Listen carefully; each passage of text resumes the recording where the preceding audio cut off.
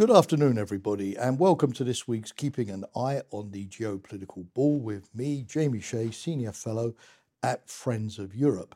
Well, Winston Churchill famously said that there was only one thing worse than fighting with allies. It was fighting without them.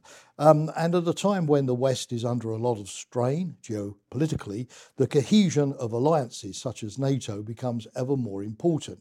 And that's why when one ally doesn't really seem to be fully in line with the policies of all of the other allies, there is not only a lot of criticism directed at that recalcitrant ally, but a sense that that ally could be undermining the entire enterprise. And certainly Turkey has come in for its share of criticism in this respect in recent months. It held up for over a year until recently, the admission of Sweden into the alliance. It's constantly been at loggerheads with the United States over the arming of Kurdish Syrian groups that have been fighting the Islamic State. Recently, President Erdogan has even claimed support for Hamas, which the United States and many other allies, particularly in the wake of what's been going on in Gaza, have condemned as a terrorist organisation. This, coupled with some of the human rights issues inside Turkey, has led many commentators to argue that Turkey doesn't really belong in NATO, its membership should be suspended, or that the alliance should keep Turkey at arm's length. But would this really, from a geopolitical perspective, and that's of course the major objective of these programs, to look at geopolitics, would this be wise? I personally don't think so. I think that there are many more arguments, despite the difficulties, for keeping Turkey inside the tent than outside the tent. The first thing is, don't forget that it constitutes the second largest army in NATO. At the moment, NATO is exercising in Europe, in an exercise called Steadfast Defender, its regional defence plans. And Turkey provides over 50% of the ground forces for that regional plan. It provides 30% of all of the ships in NATO's standing maritime units. And it's just agreed to take over the command of the NATO multinational battalion, which is going to be stationed in Hungary. At the same time, Turkish real estate is vital for NATO's collective defence. In Izmir, you have Landsat, NATO's Eastern Mediterranean planning headquarters. Turkey plays host to important air bases like Incirlik and Diyarbakir, which have been used by the United States and Germany and other allies in the past. And it hosts the radar, which controls NATO's strategic missile defence capability. So if you took Turkey out of NATO, it would certainly reduce not just NATO's geography, but NATO's geopolitical heft, in the same way that taking Britain out of the EU has considerably narrowed the EU's influence on the global stage, as well as its combined GDP. At the same time, Turkey has been criticised for not imposing sanctions against Russia after its invasion of Ukraine. That is true. But bear in mind that Turkey has kept Russian warships out of the Black Sea by imposing the Montreux Convention, which regulates warships in the Black Sea. It's been demining the Black Sea, making it easier for Ukraine to export its grain to international markets.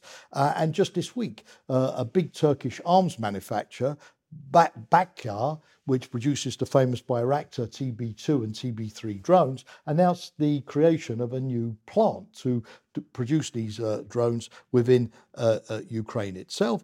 And Turkey has been instrumental in organising the exchanges of prisoners of war between Russia and Ukraine as well. At the same time, Turkey has a very good, extensive network of partnerships, which is perhaps, apart from the United States, unique in the alliance. It has relations with countries in the Caucasus, in Central Asia, extensively in the Middle East, and most recently, Turkish influences have been growing in Africa as well. And at a time when the alliance is looking to the south, as much as it's looking to the east and trying to build bridges with different civilizations, particularly in the Islamic world or Muslim countries, having Turkey as that big bridge builder is useful. This is not to say that all is hunky-dory, no clouds on the horizon. Of course there are concerns.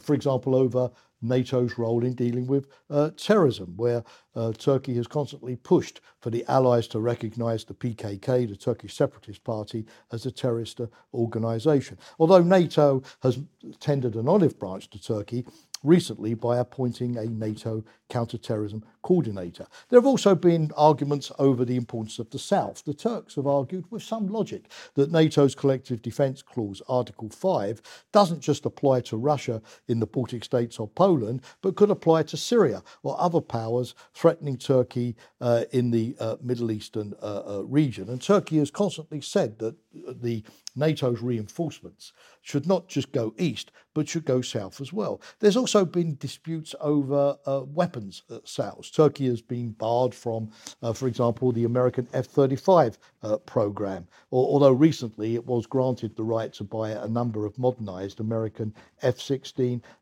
aircraft. It was heavily criticized for buying S-400 Russian air defense missiles just a few years ago. And of course, Turkey believes that in a NATO alliance, bilateral disputes should not hold up important weapons sales and co-production agreements, which cost billions of dollars and are vital for the long-term defence of not just countries, but the alliance in general.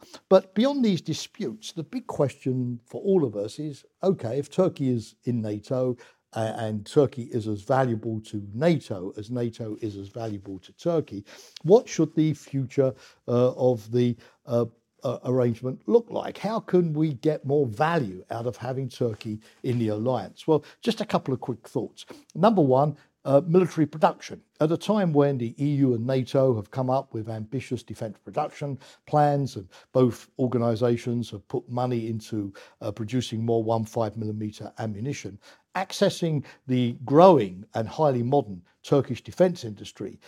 Turkey is building, for example, its own sixth-generation aircraft. I've mentioned already Turkey's expertise in drones as well as electronics could be very useful to the European Union as well as NATO. So how, for example, can we bind Turkish defence industry more closely into this overall effort? For example, that Turkish aircraft project, could it be combined with the British-led project together with Japan and Italy to build the Tempest sixth-generation aircraft? Secondly, energy security. Relations between Greece and Turkey have improved in recent times.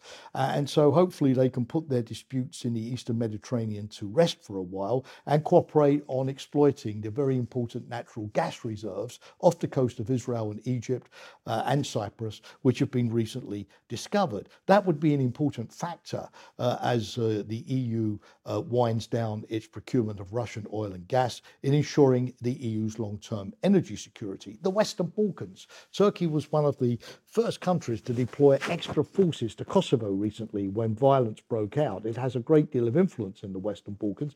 And at a time when the North Atlantic Council last week visited Bosnia, and the Secretary General of NATO, Jens Stoltenberg, has also been visiting the region, having Turkey as a way to increase NATO's diplomatic as well as military role in the Western Balkans, particularly in Bosnia and Kosovo, could be useful. The Middle East is important as well. We're on the cusp of perhaps an escalation of the violence in the Middle East beyond Gaza, no matter how dramatic the situation there, as Iran and its proxies, the Houthis in Yemen, for example, Hezbollah in Lebanon, the groups in Iraq attacked by the United States only yesterday, become more involved. And Turkey is a big factor in helping to calm down the situation potentially, and in helping NATO to have more of a dialogue on how it can prevent the Middle East turning into a threat as significant as that posed by Putin in Ukraine at the moment. Finally, Russia. Turkey is often criticized because it keeps up a conversation with Putin,